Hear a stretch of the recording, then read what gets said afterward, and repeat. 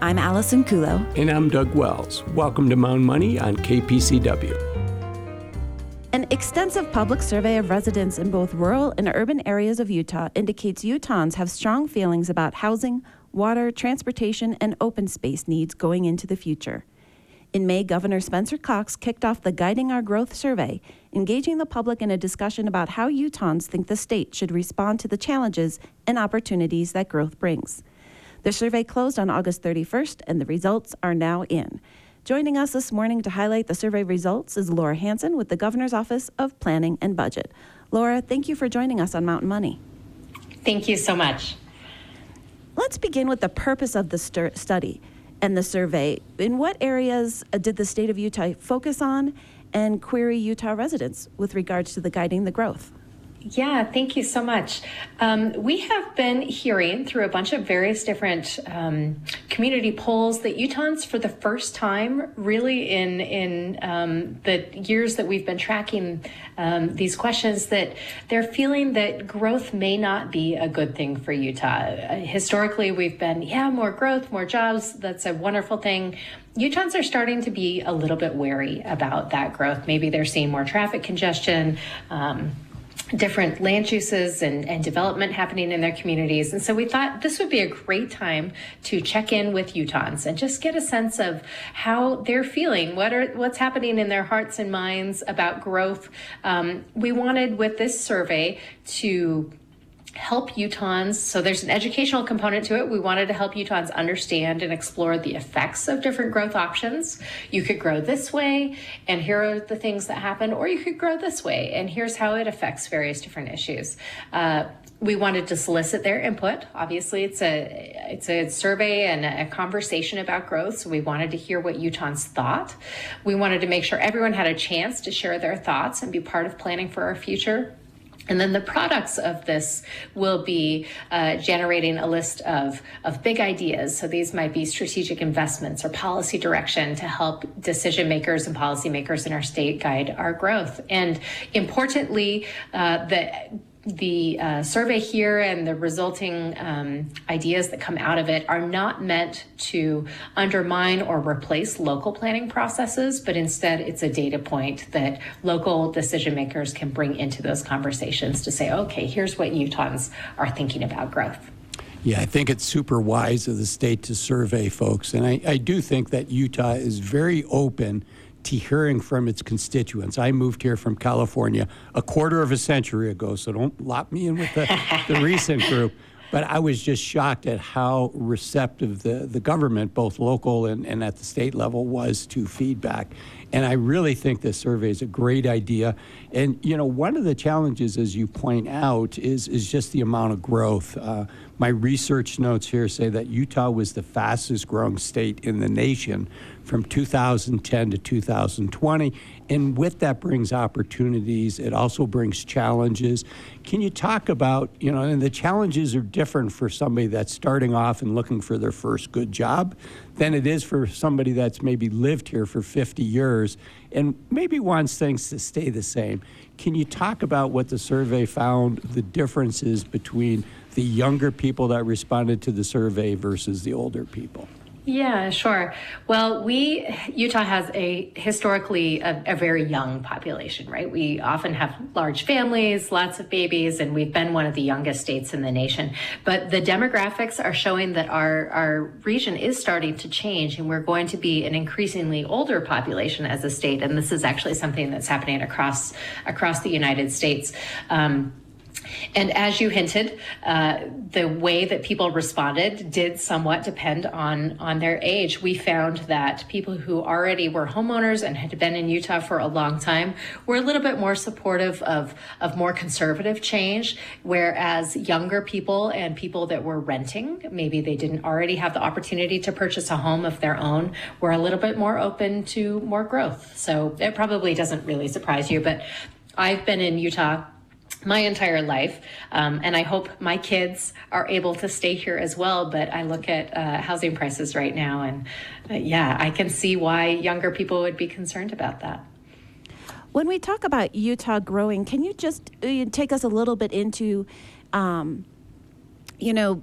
what that percentage of new population is compared to old? I know that, again, our growth, is the growth from within, from families growing, or is it from outside? And then again, are we seeing Utahns also leave the state? Are we seeing, that brain drain or anything else like that? Yeah, great questions. It's a little bit of both.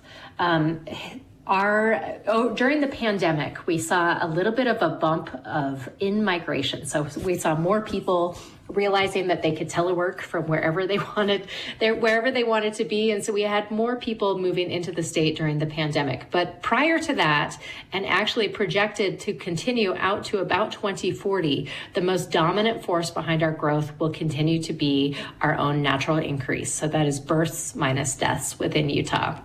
So again, our large families and continuing to have babies here in Utah will be the dominant force of our growth. However, with that little blip during the pandemic, after about 2040, the projections show that we will have more and more in-migration and more net migration. So that is the balance of people moving out versus moving in.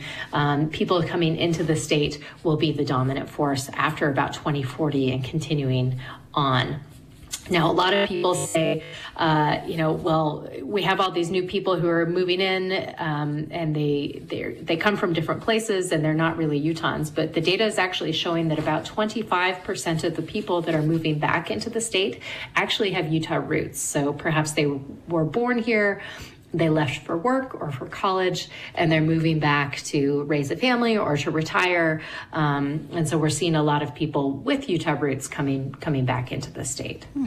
Okay, that makes me feel a little bit better. The audience might be surprised that there were actually this was not one survey, it was actually 3 different surveys. Can you tell us what was the purpose of each of the 3? Yeah, thank you. Well, we recognize that Utah is not an entirely, homogenous place. We have lots of different types of communities in our state. And so we wanted to not ask people in, for example, Paiute County, what their thoughts were about high-rise buildings and public transportation, if that's not an experience that they're living in their community. So we had 3 different versions. People would enter into the survey. The very first question is, what is your zip code? And based on your zip code, you would be sent to a survey that is focused on urban areas, one that is focused on rural areas that are growing, or a third for rural areas that are experiencing slow to no growth. So that was kind of the defining factor. And really, we wanted to make sure that people were able to access survey questions that felt relevant to them. And then the survey was broken down beyond that around 4 different topics: housing, water, transportation, and open space.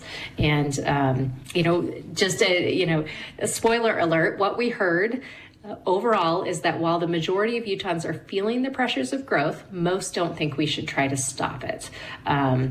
We did offer the opportunity for people to select a no growth option throughout the survey, and overwhelmingly that did not receive the majority of the votes. Most people said, yeah, no, we think we need to grow, but how we grow matters. And so that's really kind of where the meat of the survey is what does that growth look like?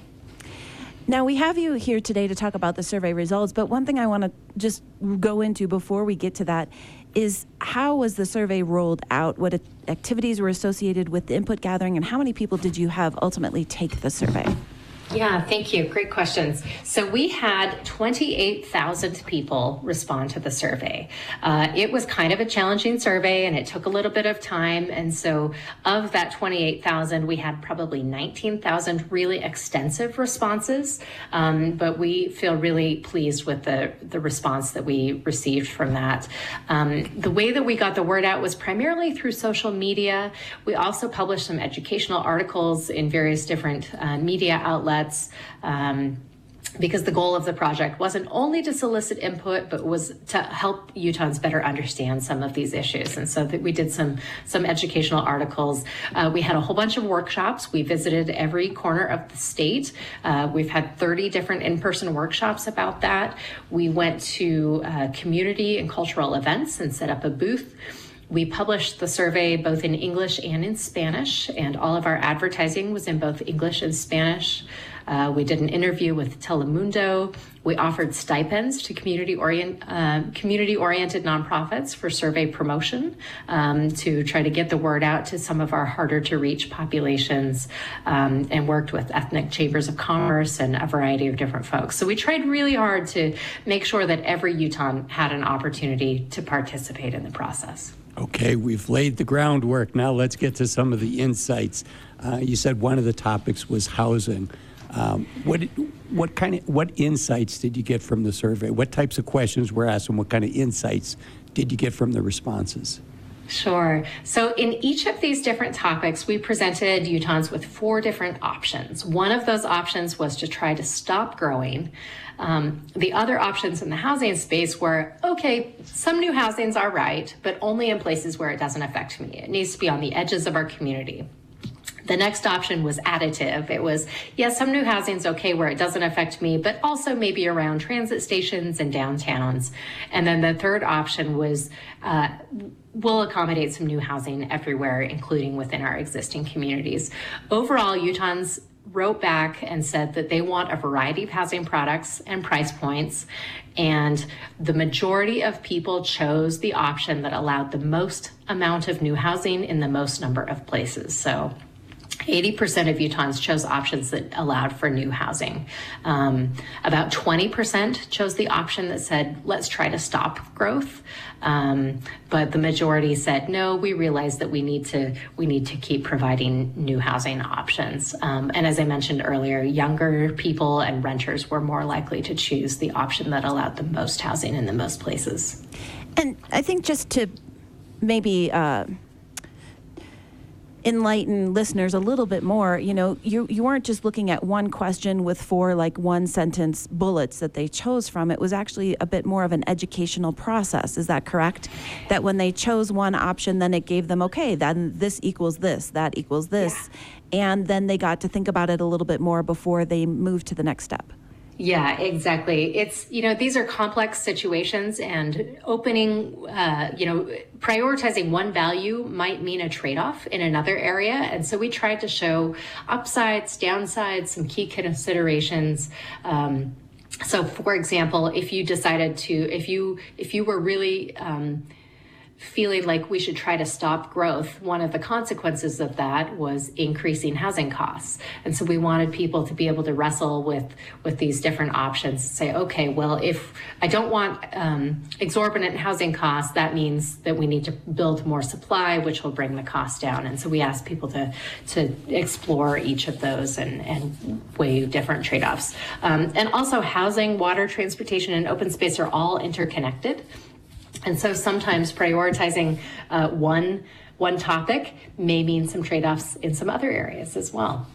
We can build more houses, we can build roads. One thing we can't create more of is water, right? We get what we get. I was actually at an event last week, and somebody from the governor's office was one of our guest speakers, did a great job. But I was surprised at how optimistic he was, and he had a lot of data on water not being a constraint of growth here in Utah. It's something you have to plan for decades ahead of time. But we had enough water. It was really about building the facilities to capture it and to transport it. Your survey also focused on water. What insights did you get from the survey about water? Yeah. Water was the section of the survey where we had the most consensus. Urban Utahns and rural Utahns both wanted to see proactive and focused water conservation. I think all of the messaging about us being in a drought, despite our wonderful winter last year, Utahns realized that we need to be cautious about our water. And the thing that I found that was most encouraging from the survey results was this sense of shared responsibility. Water conservation needs to be the responsibility of not only new development, but also existing development. We need to retrofit our existing landscapes. It's not only the responsibility of cities and businesses, but it's also the responsibility of agriculture. And Utahns, no matter where you were in the state, responded back with this shared sense of responsibility. There was very high support for offering rebates and incentives. There was high support for funding agricultural optimization projects, so helping ag water be more efficient. And surprisingly, for Utah, I think there was a lot of support for actually requiring low water use landscaping in new development. And typically, as a state, we've been a little bit less gung-ho about new kind of requirement type options, policy options. But in this area, Utahns seem to be pretty on board with it. Yeah, we're not a big state for, requirements, but however, when I moved here a quarter of a century ago, my HOA actually I said I moved here from California. I actually did a couple of years in Arizona, so I was used to what they call xeriscape. Mm-hmm. And my HOA actually said you cannot xeriscape your lawn. And I understand now there's a law in Utah that says HOAs can't say that anymore. Yeah, I think that was an important change. And it goes to show how much we've learned, right, as a state since that time. As more move to Utah, no doubt there's going to be more traffic because more of us are going to be trying to get to more places. What were the highlights in this section of the report? Yeah, thank you. Utahns really wanted a whole variety of choices in their transportation. They wanted to be able to use public transit, trails, bicycles, and cars to get around. So we saw significant support for increased investment in public transportation, buses, trains, but also a lot of investment support for bicycle and pedestrian infrastructure. And so it was so interesting in urban areas, the survey options that received the most support didn't even mention cars. It was all about public transportation and trails and bicycle infrastructure. In rural areas, we have a little bit more geography and distance to cover, and so they were supportive of a more balanced approach between investment in new highways, but also a ton of support for public transportation and trails in rural Utah as well. And we even heard some sort of pie in the sky ideas like supporting statewide rail. And so it's nice to know that Utahns would be open to exploring this in the future. And there are some efforts that are happening at the state level to explore some options there. Well, I think we have a lot of people listening that are hearing about the transportation, because I do think we're a very car-centric state right now. However, making some of these changes, all of these changes requires money. Did the survey ask anything about, are you willing to pay a little bit more in tax in order to have this better Utah a quarter of a century, 10 years from now?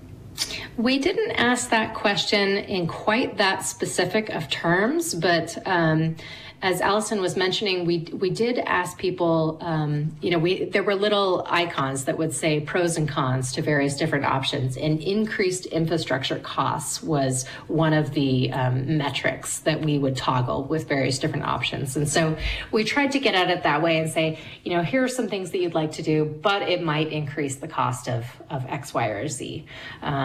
So yeah, that would be an interesting follow-up conversation, is to then drill down and say, okay, well, what if you had to pay for it? How would that change your responses? Let's get to the last section of the survey, which concerns open space. What did you hear from residents about open space? Well, Utahns love their open spaces, and I think the Park City area is a perfect example of how recreation and having that access to open space is part of what makes our communities really, really special, and why we choose to live here.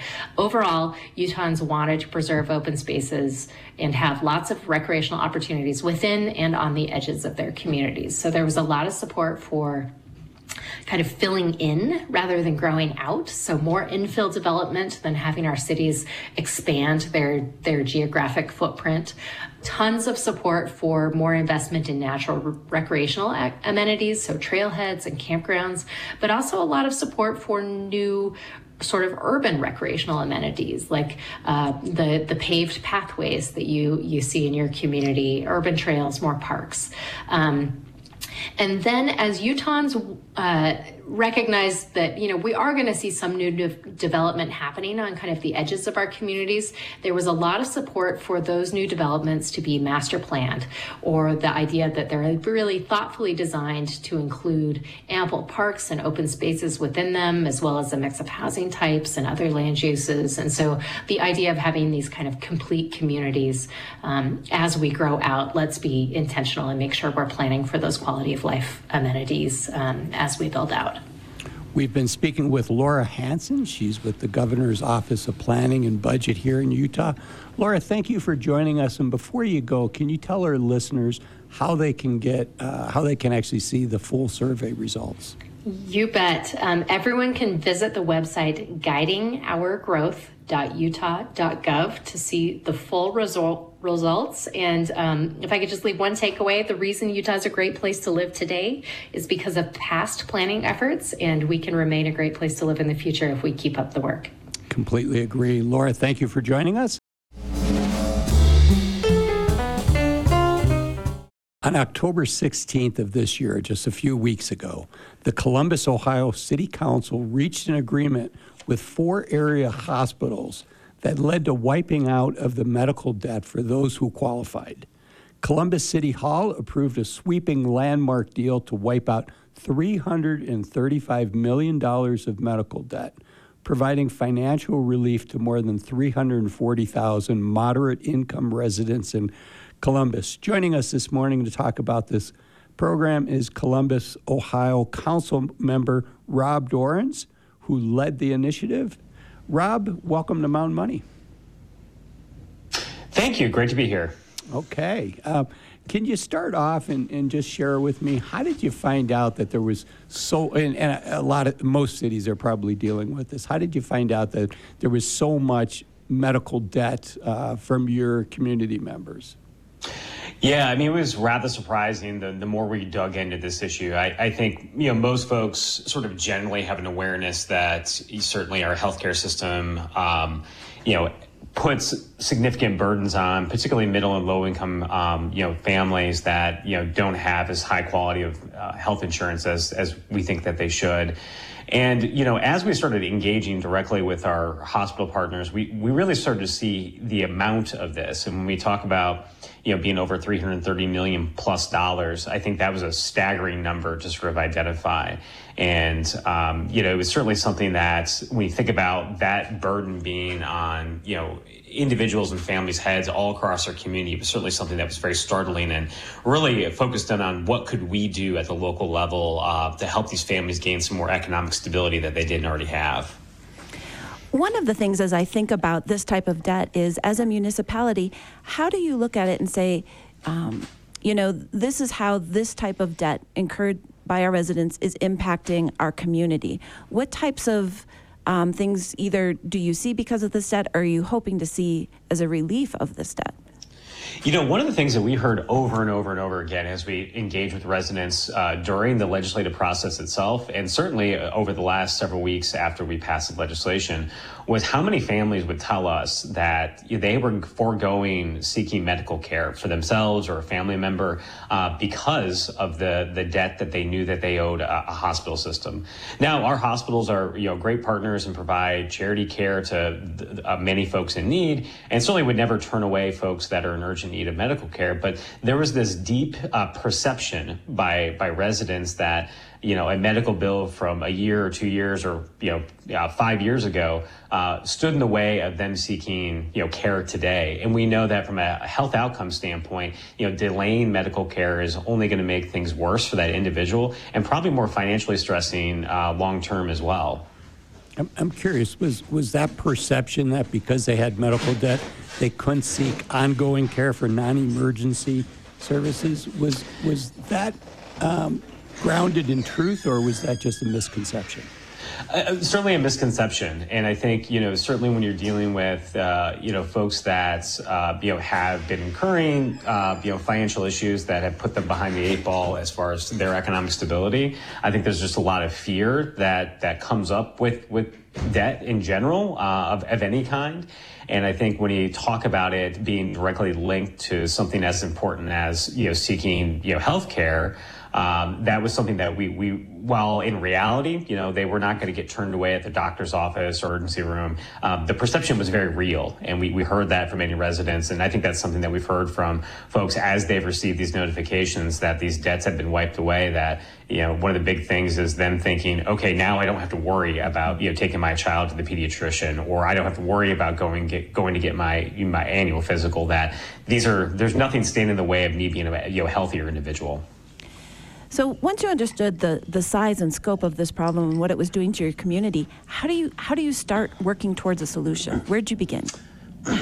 Well, so we had a prior piece of legislation that was introduced by a former colleague of mine late last year that would have partnered us with a nonprofit called RIP Medical Debt that does this work across the country. And they're a fantastic organization, and we really learned a lot from them, and they were very generous with their time and expertise. And I think that really spurred, I think, some real direct discussions between us and our hospital systems, how this had worked in other places. Counties, cities, et cetera, had sort of partnered with that national nonprofit and allowed them to go ahead and do the negotiations themselves. Now, my colleague left council to take another job, and I had sort of picked up the legislation. And I think that's where a lot of these sort of intense discussions with our direct hospital partners here in Central Ohio happened. And that's really where you really learned about what their sort of debt practices are, who's affected by this. And I think that's really where we learned that we may be able to do something much broader and impacting more people, and much deeper in the impact of how much debt we'd be able to wipe off the books. And so it's great that the debt was wiped out. It's great that you guys were able to deal directly with the hospitals. But I'm guessing some money had to change hands to get the debt wiped out. Where did the money to wipe out that debt come from? Yeah, I mean, that's an excellent question, and I think something that I'm really proud of, sort of the deal that we ended up striking with our hospital partners was that they actually voluntarily wiped away the debts themselves. So we actually, unlike what was happening in lots of other cities, we did not buy the debt. There was no money exchanged directly with the hospital systems to retire that. They voluntarily did that on their own. We authorized legislation that we funded through our American Rescue Plan funds from the federal government, basically to do a contract with a nonprofit here in Columbus, which is our local hospital council, which is sort of the umbrella organization for all the health systems here in Columbus. And what we agreed to do was basically to reimburse the cost of the administrative aspect of the program. So the hospitals running credit reports, doing a variety of different administrative tasks in order to help identify who was going to be within the income target range. That all cost them money, time, et cetera. And through those discussions, we told them we'd be more than happy to sort of help alleviate some of those costs if they were willing to take what was a very big step on their part and wipe these debts off the books. So we ended up passing legislation that authorizes a contract for up to $500,000. We think we'll probably end up spending less than that, but that's sort of the top line that we had there. And that ultimately was how we got to the place where the hospital systems were ready to take the next step, do their part, and forget the debt that had been on their books sometimes for a number of years. And then, we stepped up and paid for those administrative costs for them to do so. I know you're not representing the hospitals, but it still seems like such a large feat for them to dissolve $335 million worth of medical debt. And yet, there's other companies like this RIP Medical Debt where they would have assumed some money as well. I guess I'm slightly shocked at were there really no other terms and they just waived this? Yeah, I mean, it's a pretty incredible example of, I think, the public and private sector working very closely. I think they heard from us. I think there was a lot of misperceptions from the hospital systems about how debt was affecting or not affecting some of our residents. I think one of the things that was rather key in this scenario was a number of years ago, our hospital system stopped selling medical debt to third-party collections agencies. So it was much easier because they still held the debt themselves, and so that reduced sort of a middleman that was there already. And I think once we really sat down with them and talked through from an income level perspective who we were really trying to help here, that oftentimes those folks were not going to be terribly collectible to begin with. So, basically our message, how long do you want to sort of put people through the ringer here in order to, maybe, get back a small amount of the debt that's owed? they worked with us as really this being a big teaching example for, I think, a lot of folks in the community about how to sort of manage these issues for themselves, I think, in a much better way. But certainly it is an incredible credit to these hospital systems that they were willing to sit down and dig through this with us on a very granular level for close to a year before we were able to bring this legislation forward. And certainly something that we're very proud of. And I think this is a rather unique story on this topic, which has sort of come up, I know, in a number of communities across the country. But we've been very proud that the level of collaboration that happened, and a lot of those discussions weren't easy. Certainly anything that is as complicated as anything in healthcare is, and you talk about a year plus to sort of get where we're at. Wasn't everyone saying, "Oh, we can do this immediately overnight," but it was certainly, I think, a lot of learning back and forth, and still very proud of everyone involved for ending up where we got to. Let's talk about who's helped by this debt. We know it's approximately 340,000 people. What debt size do they have? How long have they been holding this debt? Is there are they within an average median income? Can you give us that scope? Yeah, so the folks targeted by this program are between 200 and 400% of the federal poverty guidelines. So for an individual, that's someone generally who's making around $55,000 a year. For a family of four, that's generally about $110,000 a year. And one of the reasons that was really important to sort of target those income groups was, one, below 200% of the federal poverty guideline, our hospital systems already provide charity care to those individuals already. Most of those folks either are on Medicaid or should be enrolled in Medicaid. So a lot of those costs that the hospitals have incurred are able to be reimbursed by the federal government, or they're able to write them off. I think the really key in targeting these individuals was, these are oftentimes, especially at the lower end of those income spectrums here in Columbus, sort of the working poor. These are folks that have a job, oftentimes have health care, maybe not the best health care.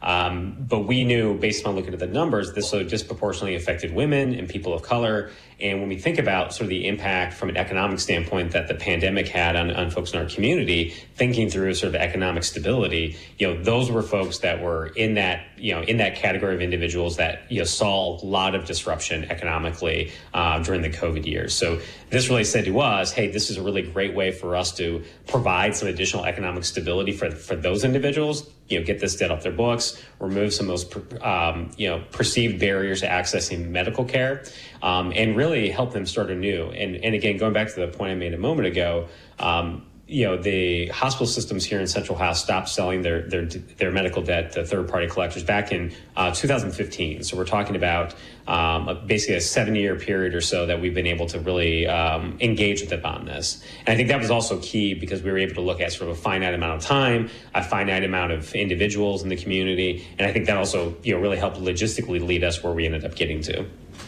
Great. And one of the things I want to ask is, it's nice to start with a clean slate, but was there any educational program that is helping people from getting in this situation again?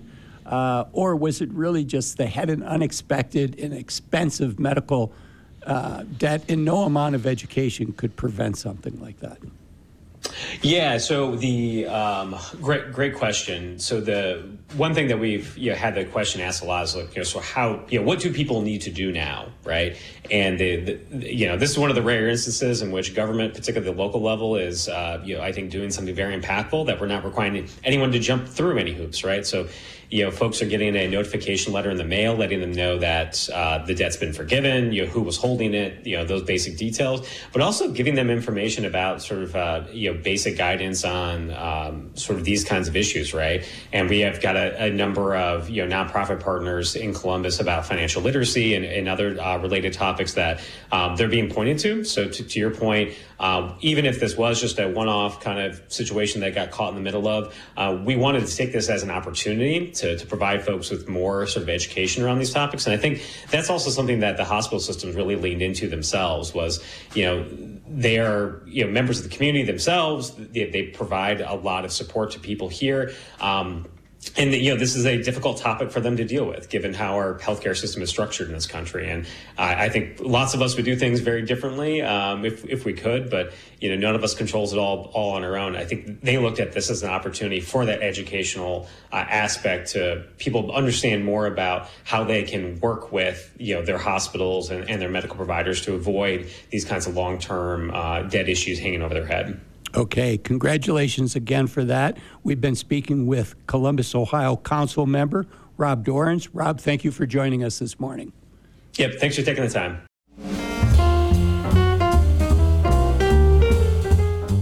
Built for winter and restored with warmth, Wasatch Ski Chairs offers an expanding catalog of authentic, professionally fabricated ski lift furniture. Ryan Lewis is the founder and CEO of Wasatch Ski Chairs and joins us this morning to talk about his unique business. Ryan, good morning. Thanks for having me in studio. So talk to us about this idea of making and selling furniture from actual ski lift chairs. Yeah. I'm also the owner of Meta Designs, a custom metal fabrication shop. And being in the Mountain West here, we've often received requests from people that have purchased ski lifts or ski chairs from the ski resorts and had a problem. What do you do with it? So we've custom fabricated bases and hangers and whatever else anybody wants to turn their ski chair into. So knowing that you were originally starting with people coming to you and kind of solving a problem they have, it looks now like you kind of took more of a front seat on this and now are actually one of the people that procure the chairs. Can you talk a little bit about how you source your materials, these ski chairs? Yeah. We had the opportunity a couple years ago through working with Snowbird to purchase the GAD2 chairlift that they decommissioned in 2013. So we had 100 chairs, and this was the start. This was the seed and the opportunity to then recondition all of them and then sell those as reconditioned ski chairs. That's a lot of chairs. It was a lot of chairs. Were they kept there, or did you have to inventory them somewhere? Snowbird, as many resorts, have a lot of storage, right? So they kept them around in storage since 2013, just collecting dust. Now wait, hold on. You said a lot of chairs. Give me a number. How many chairs? There was 100 chairs from GAD2. Thank you. Yes. It's always nice to kind of get that, it's all different. Which is still a limited number of chairs. Absolutely. That is not a lot. No. Right. It's not a lot, but it takes a lot of space. So it does. Them inventorying it made it a lot easier for you to say, yeah, let's do this. For sure.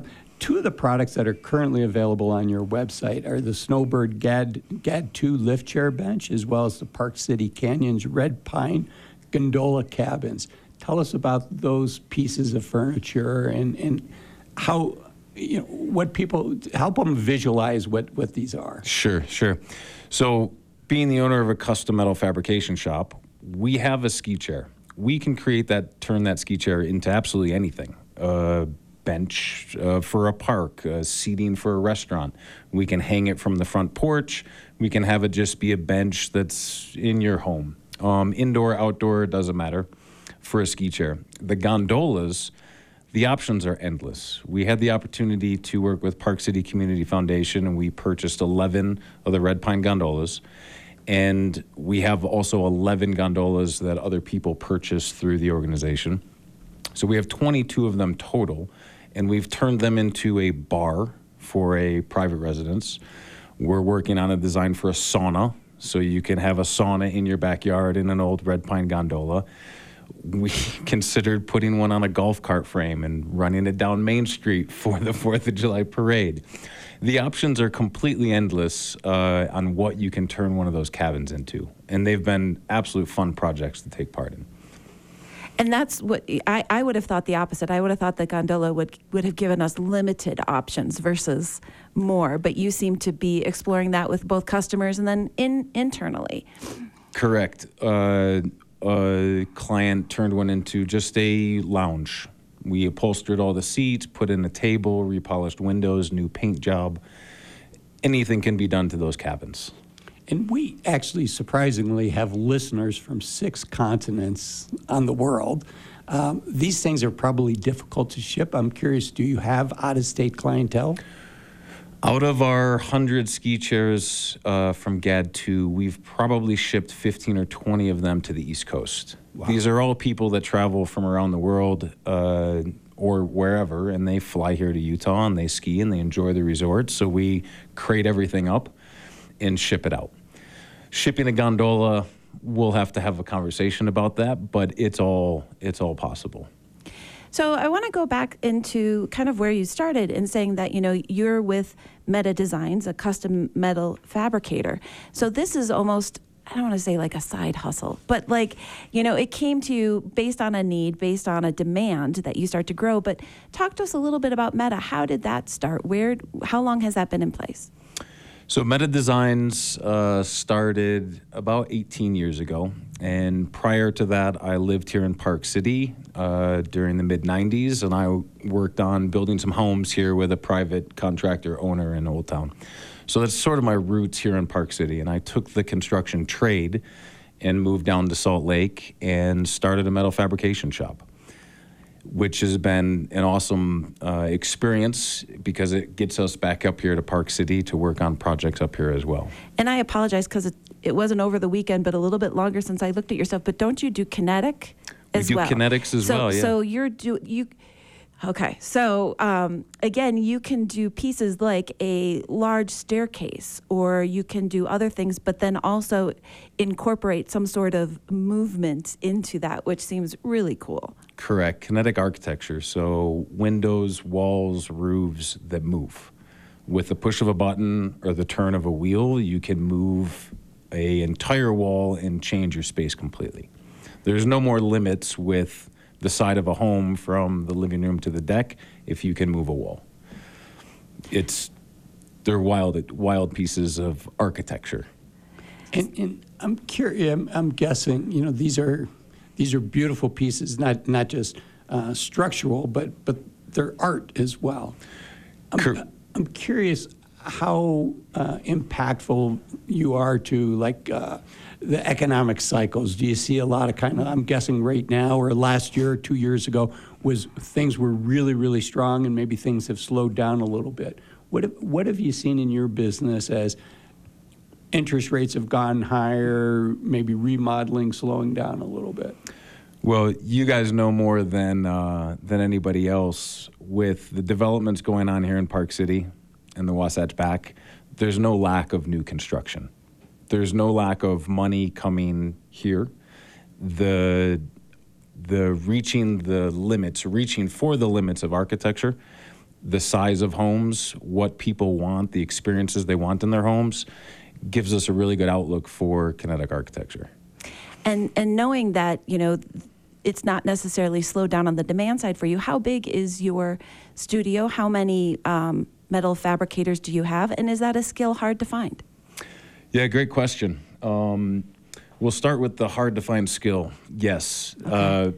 Finding welders is not hard. Finding craftsmen is a challenge. We are, yes, welders, and our medium is working with metal, but you really have to have a finish quality eye and a super detailed attention for detail.